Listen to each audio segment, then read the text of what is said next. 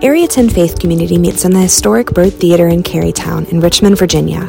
We worship together at 10 a.m. on Sunday mornings, both in person and online at youtube.com/area10church. Kid-friendly programming is also available at the same time just down the street at 2810 at Community Gathering Place. We hope to see you at the Byrd Theater soon. Now, on to this week's message. We're going to do something today that we haven't done in quite a while, and that is we're going to have a question and answer at the end of the message today. We're going to be talking about food. It's something you have a lot of opinions about. We're going to talk a lot about food and about not eating food. You're going to have a lot of opinions about that and a lot of thoughts and a lot of questions and a lot of how to and why to. I'm going to try to cover as much as I can in this message, but if you have questions as I'm going along, take this number down, 223-2013. We'll leave it up on the screen for a while. Just leave it up until we get to the first scripture. Just leave that number up on the screen. And if you want, if you have questions, text them to that, and I will try to address them as best I can, or I'll just tell you I don't know at the end, and we'll do what we can to address any questions that you might have. Let's talk about food right before lunch. I am a very enthusiastic eater. My wife would tell you that I'm a very fun person to cook for because I get very effusive with my praise about the food. I'm like, oh, this is amazing, this is so good, and like, right, that I will really go overboard to say how great the food is. I have taken over the duty in our house of being primarily the cook for us. So for the last couple of years, I've done most of the cooking. Not because I love to cook. I like it okay, but I love doing things with my hands for one. But I also love the enthusiasm I get when people enjoy what I've made, and when we make something. I make something we all eat together. It's very satisfying to we're all eating this together, and this is really good. So I really get into food and get excited about it. So my question is, do you love food, and how excited do you get about it? I think in this culture, we get very excited about it, and most people claim to love food. And we live in an incredible time for that. We live near great restaurants. Richmond has a ton of great food. Everywhere you want to go, any night of the week, like there's just great food out there to be had. In addition to that, there's a lot of good, fresh, whole food that you can get very close by. There are grocery stores, and all different kinds of grocery stores, and there's just food readily available at all times. And in addition to that, and this is going to sound weird, but if you think about it in the history of the world, this is a big deal. We have refrigeration. And refrigeration means you can get food and then not have to worry about getting food for a few days if you don't want to, right? Like if you didn't have refrigeration, whatever you're going to eat today, you'd have to go get today. You would leave church and you'd go, hunt and kill in Byrd Park and have geese or something. I don't know. You would figure something out because that's the options available. Without refrigeration, it's what you got for today, basically, and you're going to go do that work every day, right? You would have done that. But now we have refrigeration. Even better than that, we have deep freeze. Like people, for some reason in their basement, they have a deep freezer in the garage or something like that, and you can eat food out of that deep freezer that you got like 4 months ago. Like, it's crazy. In the history of the world, you can do this. Go 4 months, you can get something and be like, I'm going to be hungry for that in like 4 months, and I'm going to eat it then. Like, that's amazing that we can do that. We are so into food, and we have so many great options. It's weird to me how much we obsess about food. Like, if you're going to go on vacation and say, I'm going to go on vacation this year, been working a lot, want to take a week off, one of the first things you'll think about is what kind of food do they have where I'm going? And you'll plan your vacation around the food. You'll be like, I want to go to Mexico because I love Mexican food, and I'm going to eat that food there. And you'll plan that, and you'll plan your day out on your vacation around what food you're going to be eating. Like, food is a central thing for kind of all that we do. It's so weird, and we are so obsessed with food that we have a TV channel dedicated to food called the Food Network. They got that name first. It was easy. Fine. It's called the Food Network. Don't you think it's weird that there's a Food Network? It's weird, right? And here's why it's weird. What are the best things about food? How it tastes and what it smells like. What do you not get on the Food Network? Right? Smell. Well, we don't have smell-o-vision yet for food, but like, you don't get the taste of it. You don't get what it smells like. All you get on the Food Network is what it looks like and what other people look like they're doing when they, you get to see how much they enjoy it. And isn't that weird? We have a 24 hours a day network dedicated to that. And we love it so much, you can sit on your sofa and eat Cheetos and look at what they're having and be like, man, that looks really good. I'd love to have that. That would be so great. That's so odd in the history of the world. This is where we're at with food. So here's my questions. 2 questions, really. Is it possible that we can be too into food? Like we're a little overboard about food? And secondly, how would you know if you were too overboard with it? Like how would you know if you personally have gone too far in your love of food? Well, one way I suppose you could know is if you just gained a lot of weight, right? I talked to a primary care physician about 2 years ago, and he told me that the average adult American gains 2 pounds a year. So when you're 45, you are 40 pounds heavier than when you were 25, right? And I was approaching 45 at the time and thinking like, okay. And right now you're probably doing the math, aren't you? You're like, wait a sec, because I did too. I was like, okay, so 2 pounds a year, that would be 40, okay, right? And mostly we gain that weight from Thanksgiving to New Year's every year. We eat a lot in that period. And then January comes and then we half stick to some diet and then it doesn't really work and then we just kind of carry that extra 2 pounds. So I saw that pattern in my own life. I was like, this is not good. So I guess that would be one indicator, like maybe I love food a little too much, like I'm going a little overboard here.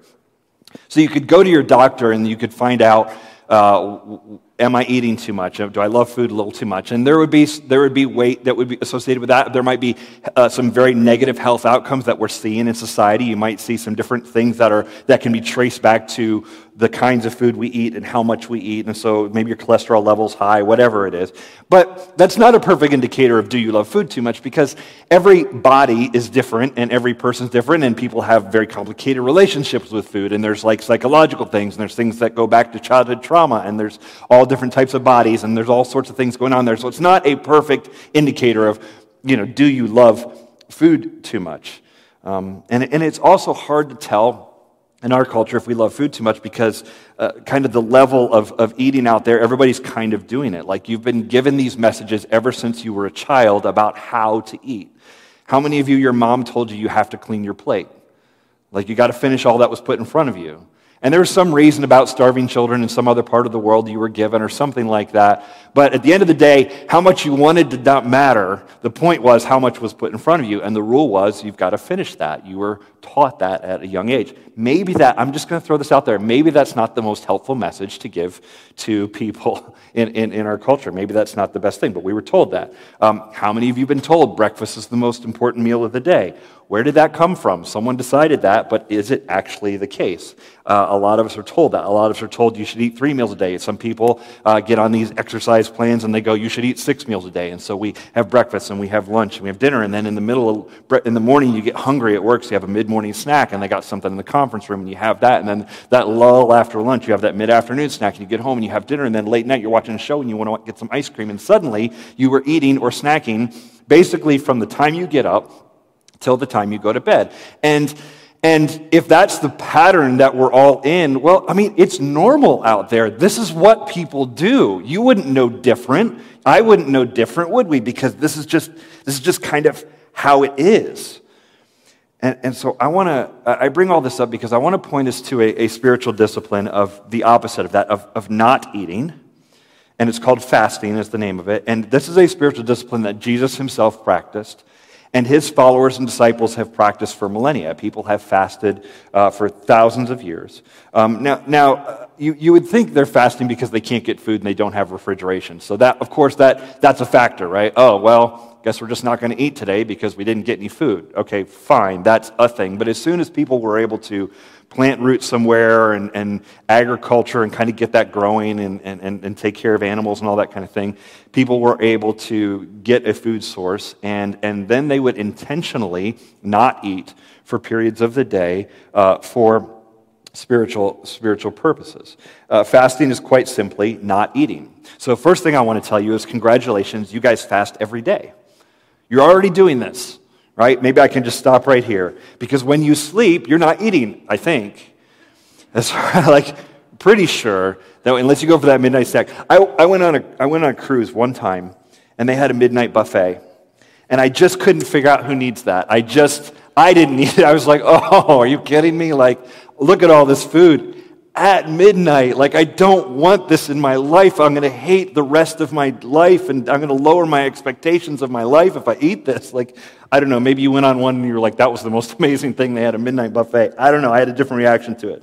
So you fast every day, and then you eat when you wake up. We call that meal breaking your fast, or breakfast, right? We already do that, where you refuel after a hard night of sleeping. And so, first of all, I just want to say, congratulations, you're already a pro at fasting. You were doing this literally every day. But I actually think there's more to it. The spiritual practice of fasting has been going on for thousands of years, and it's happened across all sorts of religions and worldviews around the world. Jews fast, Christians have fasted.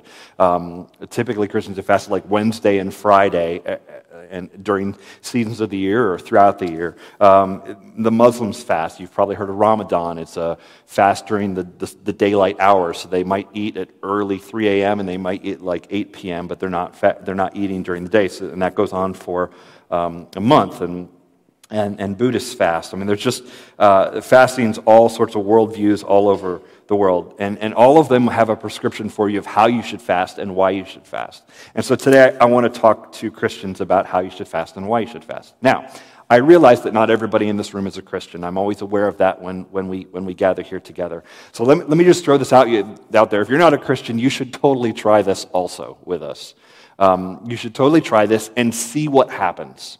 Like, dive in, give it a go, and see if it changes things. A different approach to your daily and weekly routine, and maybe try this with us for a month, and let's see what happens. Maybe something unexpected will come out of this for you, and you'll be really surprised. So let me give you the biblical roots of fasting, which is happening all over the ancient world and happens even today.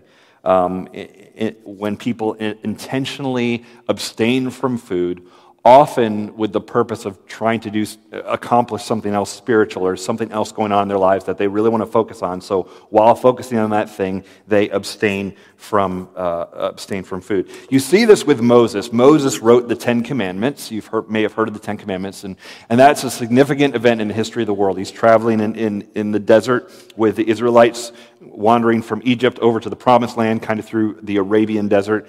And while he's out there, he fasts to get ready to write out these 10 commandments to give to the people. It's actually recorded in Exodus chapter 34, verse 28. It says this: "So he was there with the Lord 40 days and 40 nights. He neither ate bread nor drank water. And he wrote on the tablets the words of the covenant, the 10 commandments." Now, if you're a legalist like me, you're like, but did he have chocolate? It doesn't say. No, it's telling you he's not eating and drinking during this period. So he's got this long period of abstaining from food for a purpose. He is working, praying, talking to God, and writing out the 10 Commandments, which have endured for a few thousand years of some sort of influence over society, and entire legal systems are effectively built on them. So it was a pretty significant thing that he did, and when he entered into that significant thing, he fasted for 40 days. Now, your thought, maybe my thought is, man, 40 days of not eating, I would be super hungry. In fact, I think I would die. You will not die if you fast for 40 days. There have been people who have fasted for much, much longer than that. The human body, when you have fat on your body, that is stored energy, and your body can start pulling that energy from your fat. It burns the fat and uses it as energy for you to accomplish what you need to accomplish. So you actually can be energized and fueled by food, and you can also be energized and fueled by food you ate months ago that is now in your deep freezer, known as fat on your body. You can do that. That's an incredible way that the human body, that God designed the body to work.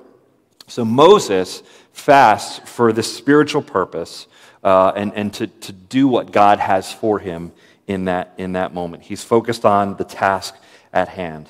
And sometimes when you fast and you're really focused, or sometimes when you're really focused on a task, you will fast naturally. Like if you've ever skipped lunch at work because you were so busy at work and you just work, and then you realize around 3 o'clock, man, I didn't even eat lunch. You've done that before, right? That's a version of fasting where you're really focused on a thing and you end up not eating. That's sort of like accidental. But but we fast and we have a big purpose. Queen Esther in the Old Testament, she had a purpose. The leaders of Persia were going to kill the Israelites, her people, and so she was married to the king, and so she went before the king to ask him, like, please don't kill my people. And she was very aware that if she goes to the king and asks that, he could kill her. And so before she did that, she prepared by fasting. The awesome verse, Esther chapter 4, verse 16 says this, that she's talking to her people around her. She says, go gather all the Jews to be found in Susa and hold a fast on my behalf, and do not eat or drink for 3 days, night or day. I and my young women will also fast as you do. Then I will go to the king, though it is against the law, and if I perish, I perish. So a significant thing she's going to do, and before she does that, she asks everybody to fast with her. Her closest people around her, she fasts, and then will fast with her, and then she fasts for 3 days, 3 nights, and then she says, I'll go to the king, and I love this, why Esther's so awesome. She says, if I die, I die. Like, the courage there. She's like, this is a big deal, and before I go, I'm going to get ready by fasting during this period. You see this connection between praying and fasting. I'm asking God for something, and I'm going to intentionally not eat while I'm doing this. There is a long tradition of fasting and asking God for something, of praying to Him. And I don't think it's like we fast and then we pray, and then God goes, man, she's really hungry down there. I guess I'll answer her prayer. God, would you just stop? Would you have a Cliff Bar or something? Okay, I'll answer your prayer. I don't think it works that way. I don't think it's like a hunger strike with God. But I do think, and it almost doesn't logically make sense, right? But I do think there is this connection that fasting, we get very serious about our prayers, and we make these requests to God. And God honors that, and it helps us to focus. In fact, a few times in the Old Testament, God calls His people to fast. Listen to Joel chapter 2, verse 12 and 13. Yet even now, declares the Lord, return to me with all your heart, with fasting, with weeping, and with mourning, and rend your hearts and not your garments. Return to the Lord your God, for He is gracious and merciful, slow to anger, and abounding in steadfast love, and He relents over disaster. God is speaking through Joel to the people, and He's saying, hey, I want to be in a relationship with you. Come back to me. You have wandered away, and you've done all of these other things. Come back and be in a relationship with me. And He says, rend your hearts, not your garments. Rending your garments is literally like ripping your clothes, like, oh, I can't believe this. Oh, and they would rip clothing, right? And He says, stop doing that. Do something instead in your heart. And He calls them to fast and weep and mourn. I don't know about you, but I can't weep on command. I'm not an actor, I'm not good at that. I can't weep on command. I can't necessarily mourn on command. So him saying fast, weep, and mourn, it's like, I don't know if I can do that. I can fast on command. I can okay, I won't eat. I can make that choice. Now it's not going to be easy. There's going to be a challenge to it, but I can do that. And He's calling us to that and saying, get your heart right before me. And part of the way that you're going to do that is through fasting. It's a command from God to get serious about this, serious about your prayer, serious about your relationship with God. So I think there's a couple benefits of fasting that I want to walk through, and then I want to answer a couple common questions you might have about it, and then we'll be done. And then if you have questions, we can talk about that as well. Number one, fasting helps us, as we just looked at, fasting helps us to get serious about our prayers. I want to put a challenge out there to you, and I'll explain it a little bit here. For the next 30 days as a church, I want us to have a period leading up to Easter during this Lent season that people are celebrating all over the world. I want us to have a period of praying and fasting. We have a prayer and reading and fasting devotional that we have put together that starts March 15th, so it starts 2 days from now, and runs for a month till April 15th. Takes us right into Holy Week, leading right up to Good Friday and Easter. If you got a copy of that, we gave them out last week. You can grab a copy on the way out. If you want to get one today as you leave, we'll have that available for you. And that's going to walk you through daily readings and prayers, and it's going to have some different challenges, some different things you can do around fasting. And it might say, like, fast from sugar today. So it'll just be a very specific kind of fasting that you would do, and the sort of different things that you can do. But also, as a church, for us to fast every Wednesday as a community in some form. I want to put that challenge out there. I'll explain a little more about that in a minute. This is a way that I think as a church we will get serious in our prayer and our study and our fasting and our relationship with God over the next 30 days. Now, can I get serious with God on a full stomach? Of course you can. But there's just something that happens when we fast. There's a spiritual power to it. I don't know if you remember, we talked about this a couple weeks ago in the disinformation campaign series, but there was before Jesus starts his ministry in Luke chapter 4, he goes off by himself for 40 days into the wilderness, like Moses had done. And Jesus goes off by himself, and at the end of the 40 days, Satan comes to him to tempt him, and Satan starts coming after him, and he says, why don't you turn this stone into bread? He's going after the food thing. And I think Satan believed that in that moment, in those 40 days, that Jesus was weak. That he was weak, because that's how we would look at 40 days of not eating, right? I haven't eaten for 40 days. Man, I have no energy. I'm so hungry. Jesus might have even been hangry in that moment, right? Like, oh man, maybe a little nauseous, like he's so over it, like this has just been really hard. He's at the end of his rope, and that's when Satan attacks him. But what Satan found out and what we could learn is actually there was spiritual power in that moment. Satan goes after Jesus thinking this is when he's at his weakest, when in fact he may have been at his strongest in that moment. He had spiritual strength that came from fasting. That's hard for us to imagine because we don't quite get the body and spirit connection. Like if you came to me and said, I want to grow in my relationship with God, and I want to love God more, and I want to get closer to him, almost every answer I would give you, and almost every answer you're used to hearing when you feel that way, has to do with your brain. Like if you said, Chris, I want to know God more, I'd be like, read this book. Chris, I want to know God more, listen to this podcast.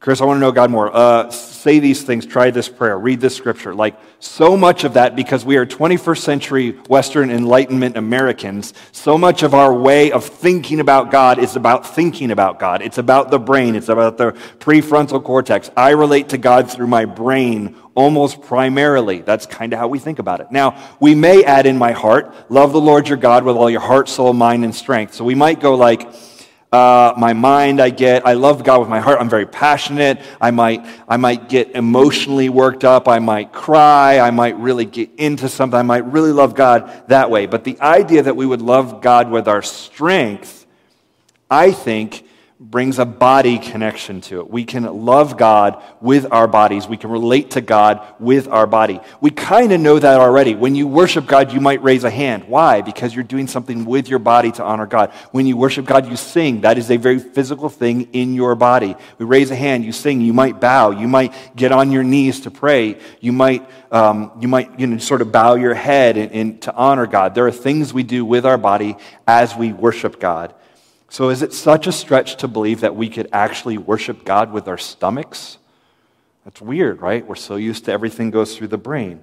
But if you want to know God more, maybe having an empty stomach can connect us there. Maybe there's something to that.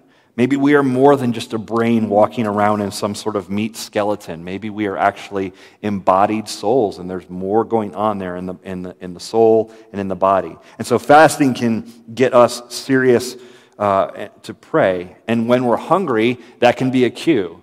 As we're fasting, I feel hungry, and I go, okay, this is my reminder that I need to pray and talk to God. Fasting essentially is giving up something that we love, food. We have whole TV shows about it, right? Whole networks about it. Give up something we love for something we love more. We love God. We claim to love God. What if we connected those things? What if we said, I'm going to give this up and so I can pursue this? So, number one, fasting helps us get serious about God. Number 2, fasting helps us get free from gluttony. Now, we don't talk about gluttony a lot as a culture, hardly in the church. In the ancient world, in around the 4th century, there was a monk who developed this idea of 7 deadly sins. You've probably heard of those, or you've seen the movie Seven, close enough. There are 7 deadly sins. You've probably heard of those: lust, pride, greed, gluttony, those sorts of things, sloth, envy. And those are, most of those are make sense to us, but in the ancient world, those are not like in the Bible written in those 7 like that, right? It's just like, hey, what are the big things people struggle with? And in the ancient world, they looked around and they go, everybody struggles with pride, everybody struggles with lust, greed, envy, all these things, gluttony, whatever. We struggle with these things. And so they kind of identified those as being like real killers of our soul. And these are a problem, and everyone's dealing with them. And I think that's great. But what they also developed is like the spiritual antidote to those things. And so fasting can be the spiritual antidote to gluttony. Do I eat too much? I don't know, but I know I don't eat all that I can because I intentionally don't eat. It's very similar to where greed and giving money away flows together. We've talked about this with financial stuff before. Am I greedy? I don't know. I don't have a lot of people come up to me and say, Chris, I'm really greedy. Can you help me? I don't hear that a lot. And because it's one of those things that's very hard to know, because you can always point to someone else who's got more money than you, that's doing more, or whatever. They're greedy, I'm not, that kind of thing. But one way I know that I'm not greedy is I give money away. So when you and I intentionally, sacrificially, and generously give money away, we are saying, I am not going to spend everything I get. I am intentionally giving this to God. I'm doing something else with this money. And as such, that is an antidote to greed.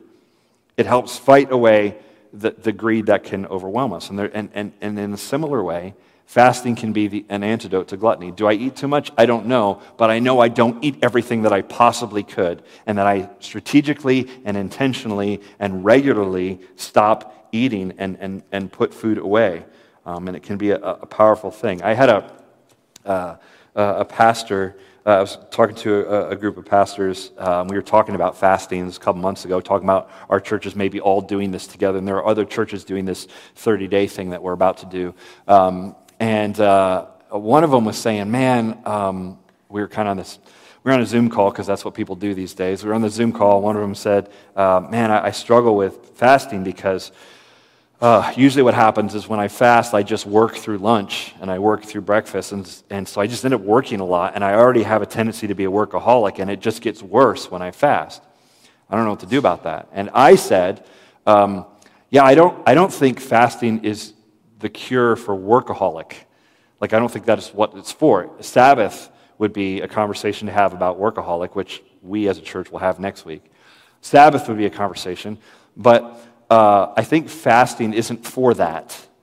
I think fasting has a lot more to do with helping you push through a spiritual plateau, or when we feel apathetic or sort of spiritually listless.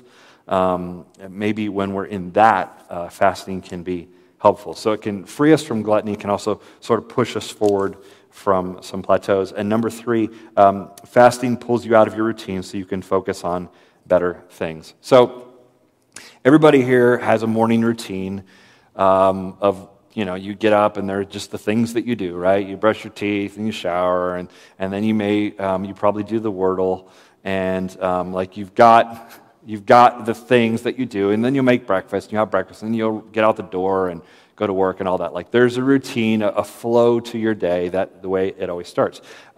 When you fast, you now take pieces of that out. You're not packing a lunch. You're not preparing your breakfast. Suddenly, you have time. Remember the time you used to spend making breakfast? Now you have that time free. Remember the time you used to eat breakfast or lunch or whatever? Now you have that time. And you can get to some of the things that you weren't getting to before. So a lot of people say, Chris, I'd pray more, I'd read the scripture if I could, but I don't have a lot of time. It's like, well, I have a solution for you. Just cut out the meals, and then you're going to have some time. I mean, it sounds kind of silly to say it that way, but there really is an advantage there. You can focus on some other things when you take eating off the table. You'll suddenly have some margin in your life. Now look, food is great. I'm not anti-food. I want you to know that. It is fuel for the body, and And as I told you, I can get very excited about it. And I think God made it good. It is a blessing. He could have made our bodies to not function on it. He could have made food very boring. There could be one spice in the whole world, and that's all we get. But there's such a variety out there of ways food can be prepared. I know God is a creative God, and He's given us lots to work with and make things really interesting. It is a very good thing. It's just not meant to be the ultimate thing, and it's not meant to be everything for us. And when we fast, we say no to something that is good so we can say yes to something that is even better. We give up something that we love for something that we love more. That is the very definition of sacrifice. One author I read this week said this: fasting isn't a hunger strike. Fasting isn't a hunger strike to force God to give you what you demand, but a transfer of appetite from egocentric need to Jesus-centered joy. Now, will your first experience of fasting be Jesus-centered joy? Probably not. It'll probably be something more close to hangry. And I understand that. But I also want to say hangry is not a real thing.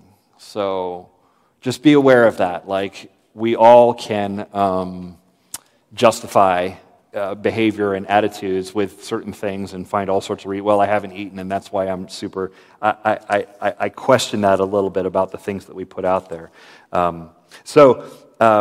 Let me give you this challenge: 30 days. 30 days. We will have this devotional. It's available for you today, if you grabbed it last week. From March 15th to April 15th, every Wednesday, we will fast as a church. Now, Christians have done this for millennia, and so we're going to join in that. And I want you to, over the next 30 days, find something that you want to pray about and ask God for a breakthrough in that area. It could be relationship. It could be school, it could be work, it could be your family members, just different things. What do you want to get in God's ear about for the next 30 days? And just say, God, can you give me a breakthrough in this area? God, I'm serious and I'm concerned about this area. And it could be more than one thing, but at least get one. And pray through that over the next 30 days. And every Wednesday, as a church, we will fast together as we do that, starting this Wednesday. We're going to ask God to show up in a very powerful way. So here's how it would work. On Wednesday, starting this week, let me give you a couple ways to do it. The most basic way is this: don't eat any food on Wednesday. So, very practically, you will eat on Tuesday night, and then you will eat again on Thursday morning, and in between, you won't eat. That's about 36 hours of not eating. That is a way to do it.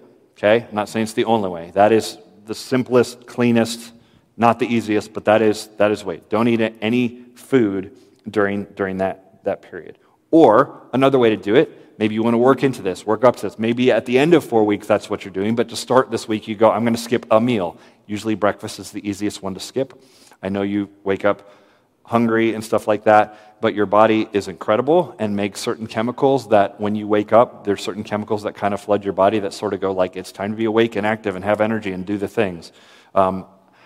It's called coffee, but there's other. No, I mean, the body actually has its own. Coffee helps too. You could skip breakfast, or you could do 2 meals, skip breakfast and lunch, or you could vary that. You could just have breakfast and then don't eat for the rest of the day.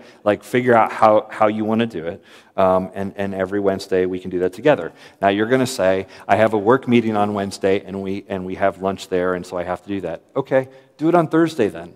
If Wednesday absolutely can't work for you, or you could be that weird guy who doesn't eat at the lunch meeting. I did that this past week at a lunch meeting with 20 people. And I was like, no, I'm good. I'm just going to have water. And no one was like, why aren't you? It was fine. So that's how it would work if we do that every Wednesday for the next 4 weeks. There are common questions people ask about this, so let me answer a couple of them, and then we'll wrap up. And if you have further questions, I'll get to yours as well. Number 1, can I have drinks during a fast? Sure. Let's talk about what that looks like. If you want the full physiological benefits, and I don't even have time to go into all of that, but there are some really good things that happen in the body when we stop eating. If you want the full physiological benefits, you are best having 0 calories and 0 anything that tastes sweet. So those sparkling waters that have flavor, nah. So this is like hard mode, okay? No drinks during a fast drinks during a fast would look like water, black coffee, or tea. But anything that tastes sweet, any sparkling water with flavor, even if it's 0 calorie, Propel, something with electrolyte, nope. Just water, black coffee, or tea. Okay. Now, that's going to sound like not a lot of fun. I love coffee. I prefer a little cream in coffee than black, but I will drink it black. But it took me a while to get there. But if you don't want to do that, if you're like, I got to have like a glass of milk or something or whatever, fine. Like, we're not trying to do what you got to do, all right? That's fine. We're not trying to like be super legalistic. I'm just saying the maximum health benefits that come from it are when you have 0 calories. Secondly, what if I get really hungry? You will. I promise. And what will you do about that? Because I just want to address it. I don't want to mock it because it's legit, right? Your body produces a hormone. It's called ghrelin, and ghrelin is a hormone that kind of floods the system, and it goes, "You should eat. You're hungry right now. Aren't you hungry?" Do you know the rumbling you get in your stomach, all that kind of thing? That comes from ghrelin. They have tracked this. There's been lots of studies on this. Ghrelin comes in waves, so it'll come upon you, you'll feel very hungry, and if you ignore it, it eventually goes away, and then you're like, actually, I'm not hungry, I don't really care. And then a couple hours later, it's going to come back, and then you ignore it, and then a couple hours later, and people who have fasted for multiple days will tell you that the ghrelin is the worst on day 1, and then day 2 and 3, it just starts to die down, because your body's like, you really should eat, and then you're like, nah, I'm good, and then eventually your body's like, fine, you're not going to eat. I'm not going to keep bugging you about it if you're not going to do it, So it does kind of work a little bit like that. So yes, you will feel hungry, but you've probably done that at work where you skipped lunch. You were like so busy, and you were hungry at lunch, but you were really busy. And then what happened at like 4 or 5 o'clock in the afternoon? You were hungry again. And that's true whether you had lunch or whether you skipped it, right? Like that's just the way the cycle goes. You will be a bit hungry. You could say, okay, I'm gonna intentionally use the hunger as a cue to pray, to read, to ask God about something, rather than I'm going to eat. I try to drink a lot of water when I feel hungry, and sometimes I will even have salt. And I mean like pour salt into my hand, throw it back, and then just chase it with water. Some people put salt in coffee. I've tried that too. It's a little weird, but whatever. Part of fasting is finding out that you will be fine even without food, and that the Lord sustains you, and that you can be okay. And then last question, will I have any energy when I do this? I'm worried about headaches and drowsiness. Will you have energy? I would give you a big probably on that. I think so. It varies. Results may vary on that. What I have found, I go to the gym and exercise. I have found that my exercising is better when I'm fasting than when I have eaten a meal prior to going to the gym. Your body eventually starts burning energy of your body, and I sound like a hippie. It's very clean energy. Workouts for me have been better in that situation. Your results may vary. Maybe you don't want to work out, and maybe